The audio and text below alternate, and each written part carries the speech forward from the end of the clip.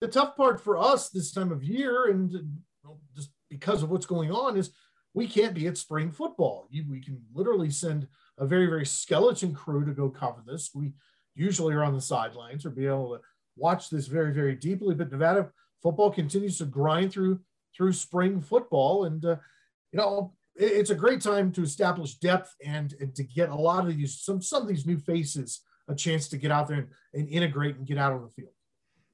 Yeah, just time to get practice. I mean, Nevada has to get better this offseason. If Nevada comes back in 2021, the same level it played at 2020, it's not going to achieve the goals it wants, which is to get the double-digit wins, which is to win the Mountain West, which is to potentially get to a New Year's Six bowl.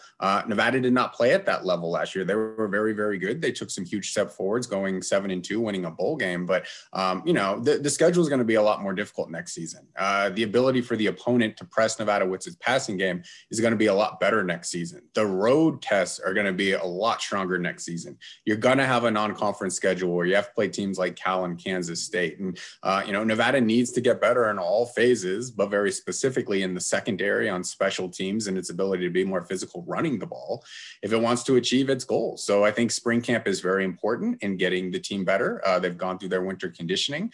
They have, summer conditioning right after this. It's a 24/7, 365 job. I mean, these guys don't get a lot of downtime. Yeah, they might just play games for 3 months from September to December, but they have to grind 365 days out of the year if they are going to reach their goals. So it's definitely a very important time for them to get better. They were able to scrimmage last Saturday, and they're going to be able to scrimmage this Saturday, and obviously in the spring game 2 Saturdays from now. But the whole key is just not assuming that you're going to be better because you're a year older and you're bringing back all your starters and all your seniors are coming back because of the NCAA rules. So Nevada has to be focused on making big gains, or it's not going to have the kind of season that it wants to have this upcoming year.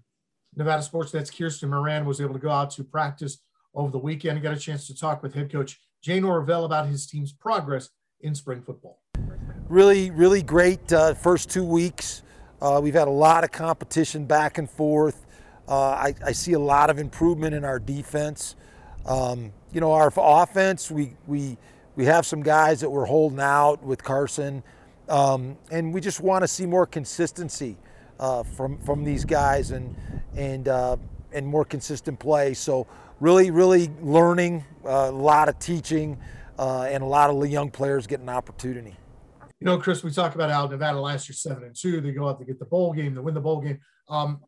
Nevada has a nice problem to have right now. I mean, you're one of the teams that's probably going to be picked among the top in your division in the Mountain West Conference, if not the top of the Mountain West Conference. I've seen some publications with their way too early predictions, and they're picking Nevada to win that Western division. But the golden carrot out there is to get to the Mountain West Conference championship game, and to not just get there, but to win it. I mean, Nevada has to at least get to the Mountain West Conference championship game and face one of the uglies, face a Boise State maybe, if you're expecting the Broncos to be there, in order to accomplish one of their goals. I mean, a lot of coaches might say, well, we don't put numbers out there as goals. I don't buy that. I think that coaches go, we need to get to here now. We were here. We need to get to here. Yeah, I mean, Nevada needs to get better, as I already mentioned. I mean, they played 2 teams above 500 last year, and they went 0-2 in those games. So they're not going to face a bunch of teams that are 500 or worse this season. They're going to face, like I mentioned, Cal, Kansas State, Boise State on the road, San Diego State on the road, Fresno State on the road. So, Nevada's a very dangerous team. I think if you're any coach in the Mountain West, you look at the Wolfpack's record, and it scares you to a degree. You look at this senior class, and I'll include Carson Strong. I know he's not a senior, he's only a junior, but could very well be his last year at Nevada. You have Carson Strong, Toa Taua, Devontae Lee, Romeo Dubs, Elijah Cooks, Cole Turner, Aaron Frost, Jermaine Ledbetter. Up and down the roster on the offense. You go over to the defense, Don Peterson, Sam Hammond, Lawson Hall, Burdell Robbins. This team is loaded with great senior class. And if they don't achieve those goals this year, it's going to be difficult to do it moving forward. I think this is going to be one of those historic senior classes where Nevada has so many good players, and this is the year to strike for sure. So yes, I think anything less than getting to a Mountain West championship would be a disappointment for these players and coaches. They talked very openly last year that their goal was to win every single game. They thought it was achievable to go undefeated. And, they're talking about the same stuff this year. That's not going to be easy to do. If Nevada goes 12-1, it's not an unsuccessful season, but I do think If they don't get to a Mountain West championship game, it is going to be an unsuccessful season, just felt by the players and the coaches because of all that talent I just mentioned. And all those guys are more or less in their last year. Now, some of these guys will have the option of coming back for a second senior season if you go into the eligibility stuff, because last year didn't technically count. But it's the last time this group of guys who have been through so much, they went through a losing season, Coach Norvell's first year, and then they got to a bowl game and they got better. And then last year, finishing one half short of getting to a Mountain West championship game with that second half collapse against San Jose State. The next step, the next progression is being able to call yourself champions. And yeah, you win a bowl game, you can call yourself a champion. I mean, I don't. You win a championship by winning a conference, and Nevada has not done that since 2010. So this is their greatest chance of doing that, and they have a chance to get into the top 25. All these things if they take care of non-conference play as well. So it's a very exciting season, but Nevada has to go out there and make the progression required to go get the double-digit wins, to go play in that championship that they've been eager to get to since moving to the Mountain West in 2012. You mentioned so many names and so much talent that's on this team, and guys that are going to be very, very attractive to teams at the next level, with Romeo Doubs and Cole Turner, some of the stuff we've seen on Twitter. And credit to Nevada's football social media folks for letting us get to see a lot of the stuff. Cole Turner has looked spectacular. Carson Strong, Toa Taua. Do you think that Aaron Frost might have a chance to play himself into becoming a draft pick? I mean, I think he's one of those guys that athletically you kind of look at him and go, as a team, you go, maybe we can mold this guy. But I did see on social media over the weekend that a scout was looking at Carson Strong video and kept being drawn to this tenacious tackle that would go and mess guys up halfway down the field, play to the whistle. Do you think Aaron Frost has a chance to be one of those guys that could play himself up? I think there are a lot of guys who are kind of on the fringe of that. And I think if Nevada goes out there and wins, it only helps their chances. I mean, you look at when Nevada sent a bunch of players to the NFL from 2009 to 2012, is because of that 2010 season where they went out there and they finished 11th in the nation when they had Colin Kaepernick, who was a star who everybody knew was going to get drafted. And then you have scouts come out and they notice all these other guys. I think that opens the door for a guy like Brandon Marshall, for James Michael Johnson, for Duke Williams, Khalid Wooten, Isaiah Fry. If those guys were all playing on teams that were, 5-7, 6-6 every year, they probably don't get drafted. But because they were on a winning team and the NFL wants to find winners, they get a chance to get moved into the draft and have a chance to go prove that they're NFL players. So yeah, I think you look at a guy like an Aaron Frost, who maybe is right on the fringe there. He has a lot of the physical skills you want. He obviously has to curb his penalties, which has been an issue. But you ask Nevada staff, they'll tell you he was by far their best offensive lineman last year. You look at a guy like Jacob Gardner at left tackle, who's a potential NFL player if everything breaks right. If you're playing for winning teams, that helps your odds so much because you have way more scouts out there. They believe that you contribute to winning rather than just going out and putting up nice individual stats. A lot of people in college put up nice stats. So I do think that, how Nevada plays as a team definitely benefits these own individuals with their pro aspirations. And I think Aaron Frost definitely fits into that mold. One of the guys that's really seen the benefit of Carson Strong being out this spring because of the knee surgery is Nate Cox. 6'9", he's built like a power forward. Transfer who's come in to kind of not necessarily take over, but he's seen by many as he is the backup at Nevada. He's their number 2. How much do you think it's benefited Nate Cox to be able to really get out there and be under live fire, be in that spot? And without Carson around, he has to be the guy that takes all the snaps and make the reads. Yeah, it's huge for him. Kirsten Moran and I talked to him last week in a segment that I think is going to run on tomorrow's show, but he's just very excited to be QB number 1. It's something that he's wanted his entire life. He's a guy who didn't start until his senior season of high school because he was just down on the depth chart. Goes to Louisiana Tech as a walk-on for 2 years, doesn't play at all, goes to a junior college for a year, starts 10 games, and now gets the opportunity at Nevada, albeit just in spring camp, to go out there and run an offense, to be the leader of a group. To throw to Romeo Doubs and Cole Turner, that's not something he got to do a lot last year because you're working with the second or the third string. So you don't get to throw to the, top pass catchers on your roster. So he talked very openly just about how important that was to him. And yeah, Carson Strong's the man. I mean, he's coming back next year healthy, and he's going to be the guy who gets all the snaps if he's, if he can avoid injury, and that's what everybody hopes. But you do need that depth. I mean, there are times when you're going to to have your backup quarterback step in, whether it's for an entire game because of an injury, whether it's for one series because somebody gets, ringed up and he has to come in and execute the offense. And you always want your players to be healthy, but I do think it's beneficial for both Nate Cox and Jake Bartlett, who's kind of the number 2 string, a junior college player who joined Nevada last season, just to have those reps with the top guys, to build some kind of rapport, to have 15 practices, to iron out any details that you need to iron out, to get hit. Quarterbacks do not get hit in practice. And as I just mentioned, Nate's basically only played 2 years of real football from, the varsity level up, and he needs to get hit. He needs to know what that feels like. He needs to know how quickly a pocket collapses. And in Saturday's scrimmage, they had the quarterbacks live. They were getting hit. They could get sacked and things like that. And he talked about how important that was just to get a feel for what an actual football game's, like. So I think it'll be hugely beneficial. Unfortunately for him, I think Wolfpack fans hope that he never has to take a snap this upcoming season, but odds are he's going to have to take a snap, and these will be invaluable snaps for him as he prepares for 2021. As Chris alluded to, we will be airing the interview with Nate Cox, Chris Murray, and Kirsten Moran. Got a chance to talk with the big gunslinger quarterback, 6'9". He's a massive, massive athlete. And that'll be on tomorrow's episode of NSN Daily. Coming up next on this show, we're going into our Wolfpack update from over the weekend. Nevada softball, 2 out of 3, including a walk-off to wrap up the series against Colorado State. That's next. This Wolfpack update is brought to you by Renown Health.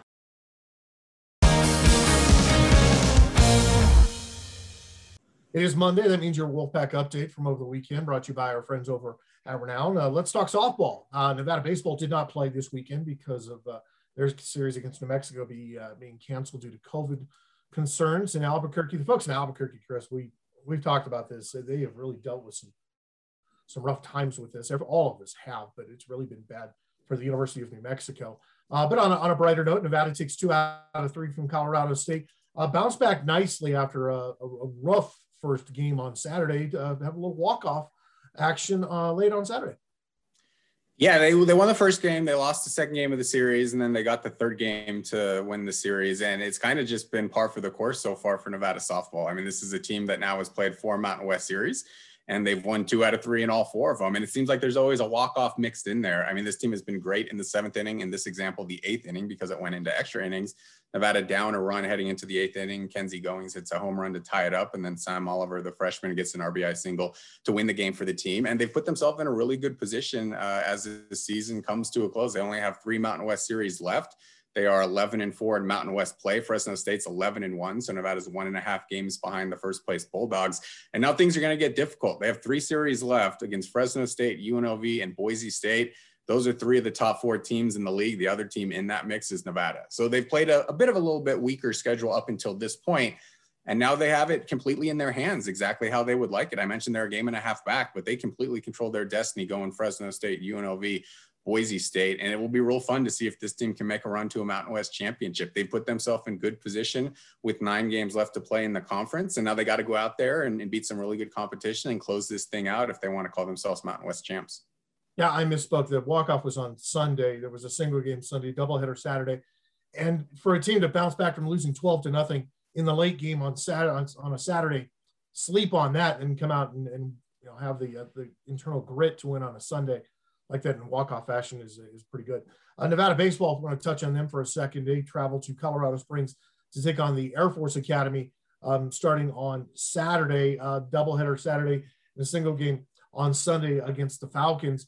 Nevada baseball at the same time, they've had some series canceled, but that's nature of the beast. You have to kind of roll with the punches this year, and they're heading into Air Force.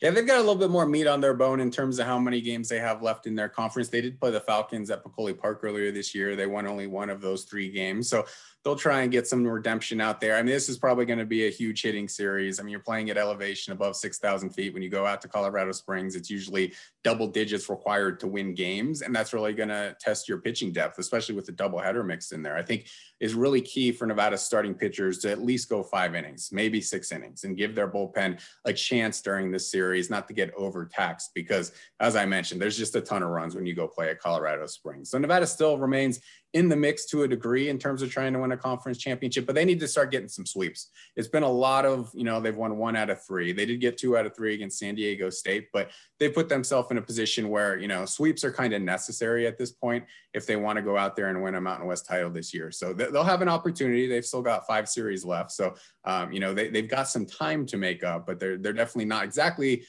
in as good of a position as the softball team as we kind of get to the close of the year. And the fun thing too is the Air Force Academy, is always an extremely exciting trip because it's an incredible campus. It literally it's the size of a small county. I mean, it's amazing to go in there. And I don't know, I haven't been there in a couple of years. I don't know if they still have, I thought it was to left field, left center. They had a big circle out there. I don't know if there was a net on it or something, but if one of the student athletes for Air Force hit a home run into it, they got a day off or something. I don't know the ins and outs of the daily routine, which is crazy for someone that goes to the Air Force Academy. You know if it's still there? I'm not sure. I've never actually seen a baseball game there. I don't even think I've been to the baseball field, but I mean, you mentioned it. Their schedules are very difficult. They're usually up at 5 a.m. They've got to go through all of their workouts and training and all that kind of stuff before school even starts. And then after school, they have, their athletic practices. And yeah, it's a very rigorous life. I mean, it definitely teaches discipline. You usually face very disciplined teams, no matter what the sport is. Almost everybody on campus has to play a sport, even if it's an intramural. So, I'm not sure exactly about getting a day off, but I'm sure it would be welcomed given how difficult their daily schedules are there on the academy. Yeah, seriously. The way that their regimented schedules are, that would be like gold to be able to sleep in until 9 a.m. or whatever it is. But Nevada baseball at the Air Force Academy coming up over the weekend. We'll be right back with more here on NSN Daily right after this. Welcome back to NSN Daily. Chris, we talked last week about Caleb Martin getting a start with the Charlotte Hornets and absolutely going off in that game. How about Cody Martin getting a start last night for the Hornets in a big matchup against Portland? And Cody made himself a little highlight reel with a theft of CJ McCollum and a dunk in his face. Cody filled up the stat sheet rather nicely last night. Not surprised he would start against Portland. Portland's one of the best offensive teams in the NBA, and that's Cody's gig. I mean, he's a great defensive player, and he can defend multiple players. Very willing defensive player. He knows that's why he's in the NBA right now. So nice to see him get that opportunity. Like Caleb, it's been up and down with minutes. It's been in the rotation. Then you're getting 25 minutes. Now we'll give you 3 minutes. So you just got to roll with the punches, be productive when you're out there. And when I talk about production and Cody Martin, it is about that defense. It's about making things difficult on whoever you're guarding. And, you've seen they've put him on in game-winning situations. They've put him on the opposing team's best scorer. So they really do believe in him as a defensive player. And, he can do some things offensively as well. I mean, obviously he's not going to be like the point guard that he was at Nevada. He's not going to have the ball in his hands a ton, but, he's definitely has some skills there. The 3-point shooting is still not a forte, but, there's a reason he's in the league, and it's because of the fact that he can fill up whatever gap that you need on that specific day. 7 rebounds, 7 assists, 5 points last night. He did hit a 3. He is literally the Swiss Army knife. I mean, he's one of those guys, but love the fact that he prides himself on defense. And guys have found themselves nice jobs in the league for a very long time, rebounding and defending. I mean, look at Paul Millsap. And I always go back to Paul Millsap at Louisiana Tech, who wasn't crazy impressive coming out of college, but it was the type of guy who was going to clean the glass, and you weren't going to be able to really try and score on him. He was a guy that liked doing the dirty work. I think that Cody Martin's going to have a long career in the NBA just because he's one of those, Mike Rowe, dirty jobs guys that will go out and do what you need him to do, and he doesn't have the ego. Yeah, and he has to understand that. He has to understand that if I'm going to stay in this league, if I'm going to make $1 million a year, the minimum salary, I need to go in there and I need to do whatever the coach says. And I think he's completely understanding of that. And he's completely willing to do whatever is asked of him. Yeah, every NBA player wants to go out there and score. They want to take shots, but that's not going to be his role. He's never going to be a double-digit scorer in the NBA. He's going to be a guy who goes in there. He plays strong defense. He passes the ball. He makes good decisions. He gets teams into transition really quickly. Like you said, he rebounds. He can get some steals. I mean, at Nevada, he was very well known for getting a lot of block shots as a guard. But yeah, it's whatever is needed on that given day. And he's going to have the personality to go in there and do it. Now he's going to need some luck as well. I mean, we talk about skill and, he fits in the NBA. Like, to me, Cam Oliver, who actually just had to leave Australia because his wife is having a pregnancy complication. We can maybe get into that. But, Cam Oliver is clearly good enough playing the NBA. I think Jalen Harris could get minutes in the NBA, and he's kind of sitting on the bench. And you need those breaks along the way. And Charlotte gave him that break by drafting him in the second round. And I think everything he's done in his first year and a half in the NBA is to prove them right. Yeah, I mean, a second rounder, he's not going to be an all-star. He's probably not going to be a starter, but, I'll give you quality minutes when you put me in there. You can trust me to make a right decision when you put me in there. And I think that's what Cody's done so far in his career. And you just listen to, Gordon Hayward wrote a blog post talking about the Martin twins, how much he enjoys being around them. The general manager, Mitch Kupchak, has talked about it. Their coach has talked about it. Like, everybody in Charlotte seems to love these guys, just like they did at Nevada, because they do everything you ask and they do everything right. Yeah, I mean, and he's got the attention of the right people. I mean, that's how you do it. If you get the attention of the right guys and do what you're asked to do and keep your nose clean, that's what the Martins are going to do. You're going to continue on and be able to move forward that way. So yeah, I'm excited. I think the same thing with Ramon Sessions. Ramon ran into some luck, found himself some places where he was a good part to put in. And you're right, he's one of those guys that I'm not going to be getting 30 minutes a night, but you can trust me for the 12 or 14 you want to put me in, that I'm not going to turn the ball over. I'm not going to do something stupid on the court. I'm not going to do something stupid off the court. You alluded to the Cam Oliver story. What's developing there? Oh, he has played 24 games this year for Carnes Tappins, and unfortunately had to leave because his wife is, going through her third pregnancy with Cam, and she's having some complications. So the team did release a press release yesterday saying he's going to have to leave the team for the rest of the year, come back to the States to be with his wife during that period. He was having a great year. I mean, he was averaging 17 points, 10 rebounds, a block and a half a game. One of the best players in Australia. Yet again, he's made a very good living over there. Sometimes you just find your niche, and that's the place that you kind of stay long-term. So unfortunately, yes, he has had to leave his pro opportunity. He did sign a 2-year deal, so he'll be right back there next year. But, at this point, all well wishes to him and his, wife, who was his longtime girlfriend when he was at Nevada. She was at every single game. That they can get through this pregnancy healthy, and they can welcome their third child here pretty shortly. I think she's due in about 2 months. So hopefully everything goes well and everything is clean there, and he's able to, welcome another child. He's got one son, one daughter, and then, go back to Australia next year and play some ball again. Yeah, we'll see if there are scholarship offers already offered to any of the Oliver children by Coach Levins or Coach Alford. But yeah, definitely all good wishes and thoughts toward Cameron Oliver and his wife as they hopefully welcome a third child into the world. You think about what really matters in life. We're going to talk to Jake Dalton tomorrow on this show, former Olympian, Spanish Springs graduate, all the pomp and circumstance of being an Olympian, but he just welcomed a baby girl, he and his wife did, into the world. And things change once you become a dad. Once you become a father or a mother, everything changes, and the perspective really changes on what's important in life. Coming up next here on NSN Daily, Nevada men's basketball is welcoming a transfer in from Wichita State. We'll tell you what kind of a role we think he will play with the Silver and Blue coming up. Welcome back into NSN Daily. Shannon Kelly joined now with Nevada golfer Victoria Gailey. Nevada coming off their final tournament of the spring in Fresno, getting set for the Mountain West Championships. And Victoria, you've been on a roll lately. You had 3 top 15 finishes. You took home your first individual career win at BYU last month. You were named Mountain West Golfer of the Week. So a lot of great things happening for you as you guys head into the Mountain West Championships. Just, what's been working so well for you out there this spring? Thank you for that. I think I finally getting that win really just helped me realize that I can do it. It kind of showed me that all of my hard work, throughout my college career has been paying off. And it's really just given me the confidence that I can shoot around par every time and under. And I think it's helped me just gain that confidence to get additional top 10s and top 15s.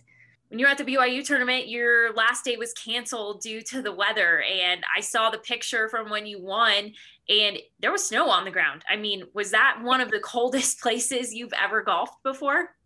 Well, the weather was actually pretty good the first day, and then I guess like a cold front just kind of came in, and all of a sudden it was like we woke up in the morning and it was snowing, and we're like, are we even gonna play? And so maybe not the coldest place, but definitely the most unexpected weather turn for sure, since everything was completely fine the day before. Okay. So. I had to ask, I figured, was it really cold then before it snowed? Because obviously it wasn't snowing if you guys, you wouldn't have been playing if it was snowing. So yeah. I'm from the Northwest, so I've played in a lot of cold conditions before. So yeah, and it gets pretty cold here in Reno too. So we were prepared. So you're used to it. I mean, and I guess, here in Reno too, now having the indoor facility, that's really helped you guys be able to get practice in town here when it is really cold.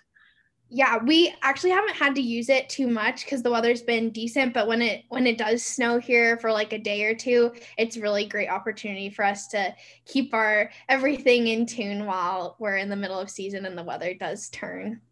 Yeah, you just never know what to expect during the spring here in Nevada. So now as you guys head into the Mountain West Championships down in Palm Desert, you've played at that course before. I mean, just what's your mindset heading into this week? I'm definitely going to use all the knowledge I learned my freshman year from playing it. And I'm going to have the conditions in mind. The LPGA played there a couple weeks ago for their major championship. And so the conditions are definitely going to be tougher because thick rough, like super fast green. So I'm definitely going to keep that in mind when I'm preparing this next week, kind of like tailoring my game towards those conditions, making sure I'm hitting fairways and practicing those like high lofted shots out of thick rough. But yeah, I'm definitely just going to keep in mind what I've learned and use that to my advantage and also help my teammates out who haven't played before. Being a junior, being a little bit more experienced, how do you help the younger girls, not just at this tournament and on this course, but, throughout the whole season, because you've played at a lot of these courses when they haven't? Yeah, it's really just during the practice round, like being like, oh, this is like how I play this hole. Coach is also like putting in all of her knowledge too and helping them out. But I also just give them kind of like a player look and but they're all really great at figuring everything out. So they don't need too much help. But yeah, and just helping them like knock off some nerves or being like, this hole, like watch out for this here and there. But yeah, it's great to just like all collaborate and everything. And I learn stuff from them all the time too. Having their like fresh eyes look at the course, it's helpful to me as well.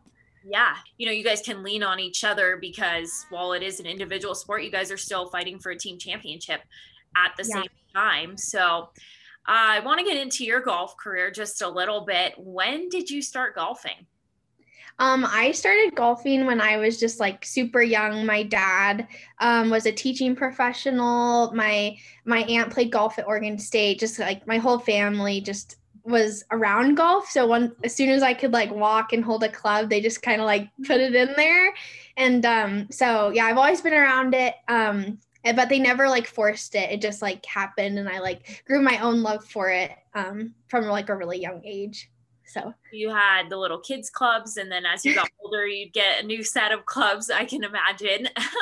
Yeah, my dad is like, he used to always like jimmy up clubs. He'd take like heads from this, shafts from kids clubs, and he'd like build them together. Yeah, and I had like, I think my first putter was like a Snoopy putter or something. It's like the size of my like leg, like my calf.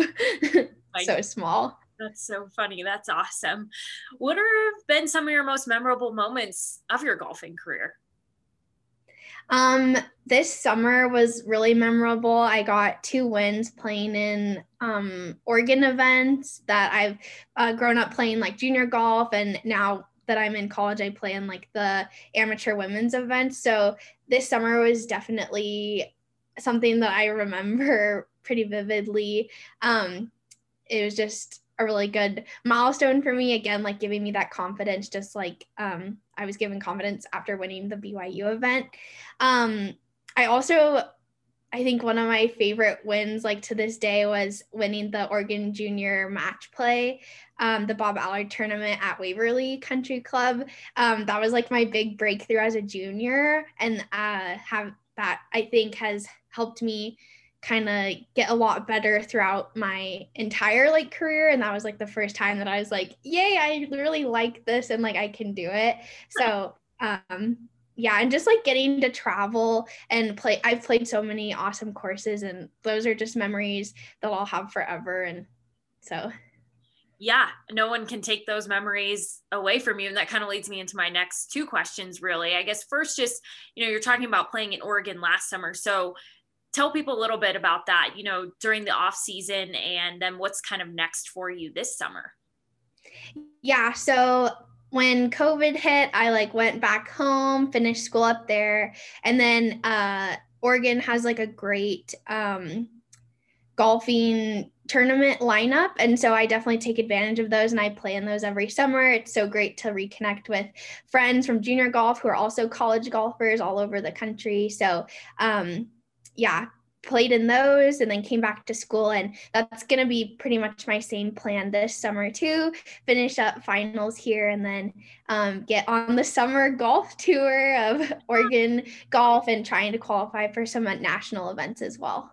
Well, at least you can keep playing during the summer, keep your game going, because I feel like if you're not playing, it can be rough when you get back out there if you've been for a couple months. So yeah, speaking of that, I'm super thankful. Like this fall, I was still able to compete in like outside events. And I think that's part of what's helped me do better this spring, is because I kept my competitive juices flowing. I played in those events. And so it wasn't much of like a shock coming into the spring competition, because I was like, I'm just picking up where I left off. It's just different because now I'm with the team. So yeah, no, definitely. You still kept everything going. And so where is your favorite place to play golf? Anywhere, wherever you've played, where's your favorite? That's a tough question because there's so many amazing courses, but the one that always comes first to mind is Bandon Dunes in Southern Oregon coast. It's just so cool, and it's so different from everywhere else. And so I really enjoy it out there, but there's so many courses that are just like so great to play, but that's the first one that comes to mind. Yeah, I've heard of it before. My coworker, Alex Margulies, played there last summer, and it looked absolutely gorgeous. He played there part of our road tripping series, and it looked gorgeous. So I can only imagine. And, what's it like just to play in different climates? I mean, is that tough to adjust to? I mean, the altitude here in Reno is pretty high, probably than some other places that you've played. Yeah, I mean, every week we're at a different town, different city, different climate. So it's always like adjusting to the elevation, adjusting to like the heat. Like we played in Arizona a couple weeks ago. It's more of like a desert style course, which I haven't played in a while. And it was like 95 degrees. So the ball's going to go flyer, the greens are firmer. So like every place you go, that's kind of the first thing that we do as a team, is we like assess the conditions, assess the weather, and kind of adjust accordingly based on our Reno baseline. Okay. Yeah. Cause it's tough up here. I've played a couple times. I'm just getting into golf, and it's tough. So I can only imagine, how much easier I guess it may be when you're not as high of an elevation, but still tough at the same time because every course is different. Yeah, so we like here in Reno, because the elevation is so high, when we go down to sea level, sometimes it can be a club difference of how far the ball goes. Like it goes way farther up here. So going down to sea level, it can be kind of, you have to really adjust because you could be hitting it way too short at sea level because you're used to Reno. So yeah. So back in 2019, Nevada, you guys finished second in the Mountain West Championships. What would it mean to be able to make a run in this thing again this year? I mean, it's been our goal this whole semester, and even since COVID hit, we've done a lot of like team goals, team bonding and everything. And our main vision this entire year has been to give it a run at Mountain West and get a win. It would mean everything for us just to see our like our vision and our goal come true. And also it would get us a regionals bid, which would just like, it would be amazing. So I know we're all really looking forward to this week, and we've learned so much through all of our tournaments. Like I said, like COVID's been a tough year. A lot of girls haven't been able to play in the fall. Like I was lucky enough to take advantage of that opportunity, but it's definitely been a big learning experience this spring, kind of figuring out what we need to work on. But I think because we've learned so much, we're really gonna be at our best come next week for Mountain West. So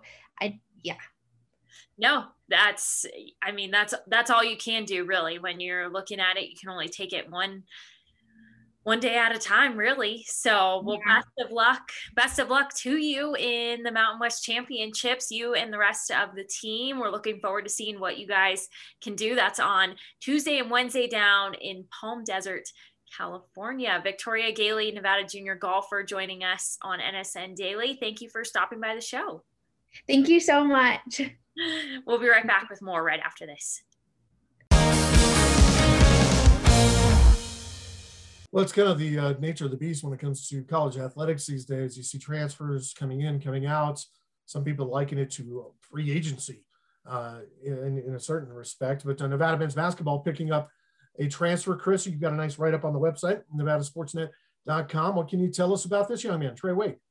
Trey Wade, yep. 6'6", 220 pounds. He's basically an undersized power forward. That's what he played at Wichita State. He started there 2 years. Wichita State was in the NCAA tournament last year, would have been the year before if it wasn't canceled. So a starting level player on an NCAA tournament kind of team. And I think he just does a lot of good things. I don't think he's going to be an all conference player. So I think a lot of fans might look at him and be like, a guy who averages 7 points and 5 rebounds a game. But, he's a strong physical player. He's very tough. He reminds me a lot of Tyron Criswell. Like, he's not going to light you up from three. He shoots 33% from the 3-point line, 50% on his free throws, but he's kind of the ultimate glue guy. And I think you look at Nevada's roster, they have all their starters coming back. Addison Patterson, Will Baker, both top 50 recruits coming out of high school, joining the team. There weren't going to be a lot of shots that came along to whoever Nevada added with this last scholarship. So you go in there and you add a guy who averages only 6 shot attempts per game, but he impacts winning in a positive way. Like, he can defend 3 or 4 different kinds of players. He's a pretty good rebounder. He's a pretty good defensive player. He's got more assists and turnovers in his career. He shoots a high percentage around the rim. So I think he can fill a lot of gaps for Nevada. He can potentially be a starter at power forward. If not, I think he's going to get you 20 to 25 minutes off the bench. So, given what Nevada had to work with, and they couldn't sell a lot of minutes, I think he does a lot of things really, really well. And I think he's going to, like I said, impact winning. And that's all you're looking to do. Nevada already kind of has its star level players, and now it adds a glue guy who I think, might be underrated coming into the program, but I think by the time he leaves in a year, because he has 1 year of eligibility, I think Wolfpack fans are going to like watching Trey Wade play basketball.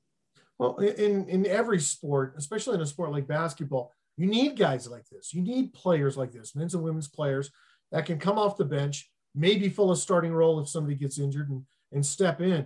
When Nevada has won in men's basketball, they've had guys like this. They had Jermaine Washingtons. They had guys like Kyle Shiloh. They had guys that could come off the bench and not necessarily be that superstar, but without Tyron Criswell, Nevada doesn't win the CBI. It just doesn't happen. So you need guys like this. But this puts them, 13. Nevada's right at the number now, right, for scholarships. Yeah, so they have 13 players. I wouldn't rule out some moves coming forward. It seems like a roster in college is never set in stone, even during the season. But yes, Nevada is now at 13 scholarship players committed for next year or already on the team, and they are allowed 13 player under NCAA rules. So in theory, this should be moving forward, but you never know. You never know at this point. But, you have to like what Nevada has. They've got. If there's one, I wouldn't even say it's a weakness. I just don't think Nevada is going to be like an excellent 3-point shooting team. I think that's one thing that maybe they could have targeted with this scholarship. I think they'll be a solid 3-point shooting team. Maybe you make 34, 35% of your threes. That'll put you somewhere between like 90th and 100 in the NCAA. I just feel like the game right now comes so much down to the 3-point shot. And if you're not elite at shooting threes, it's very difficult to advance in the NCAA tournament. So, that might be one area where Nevada can upgrade, but they're probably forecasting some improvement. Addison Patterson can shoot threes. Desmond Cambridge could be a more efficient from three if he takes better threes. Grant Sherfield's a good 3-point shooter. Maybe Alam Hussenovich takes a step forward and gives them some 3-point shooting. Will Baker, the 7-footer from Texas, didn't shoot very well at Texas, but in high school, he was a good 3-point shooter. So maybe they're projecting some internal growth, but if there is one thing on the roster that I would say, okay, maybe you got to improve here, it would be that 3-point shooting. Well, where do you think that Steve Alford would grade himself when it comes to from day one, the day one press conference where Jazz Johnson was off to the side, his arms in a sling, and he commits, I'm staying with Nevada. From that day to now, the morph of this roster, what grade would you think that Steve Alford would give himself about where his roster is now compared to then? Oh, I mean, he literally had no players on the roster at that point. Yeah. But he was even they were in the portal or they had left because they were seniors. So the roster is in a clearly different spot. What they've been able to accomplish the last couple of years, I mean, second in the Mountain West the first year, fifth this last year. Now, they didn't get into the NIT either year. Now, we don't know 2 years ago because they didn't play the NIT, but they were probably a CBI level team. So maybe they would have wanted one postseason in there at the NIT or a higher level, but they're primed right now. I mean, they've got a roster where you say this is a potential NCAA tournament team. Now, I think this is a huge year because of that, to say, okay, we're on track. They're on track the first 2 years, but you get to year 3 and you want to be in the NCAA tournament. That's the next step to take, a lot like football, where we talked about earlier. They got to go out and prove it, but everything is in place for this to be completely on track for what Steve Alford wanted to be in year 3. Now they have to go out there, compete for a Mountain West championship, compete for a big dance berth. And if they're able to do that, then he has to be thrilled with where they are. Yeah, I'm thinking like A-, if not A, because even after everyone, aside from Jordan Brown, committed to coming back, that roster compared to what the roster is now, I'd still probably give him somewhere in the high 80s, if not a 90. It's been outstanding and incredible transformation of this roster in a very short amount of time. We'll be right back with more here on NSN Daily. Wrapping things up here on NSN Daily. Chris, 90 seconds to go. Reno Rodeo has announced they are going to be at full capacity this summer, one of the iconic events that we lost last year. What are your thoughts on that? Obviously, it will come down to the Washoe County Health District to a degree, but yep, they did announce that there is a commitment to holding the Reno Rodeo at full capacity. So that's their plan at the Livestock Event Center, June 17th through 26th. So we're about 2 months away, not too far away. Obviously, that's being used as a vaccination center right now, and they'll have to move that. But yeah, it is a huge event. I mean, it's a huge economic driver for Reno. I mean, it's estimates an annual impact on the region of $50 million.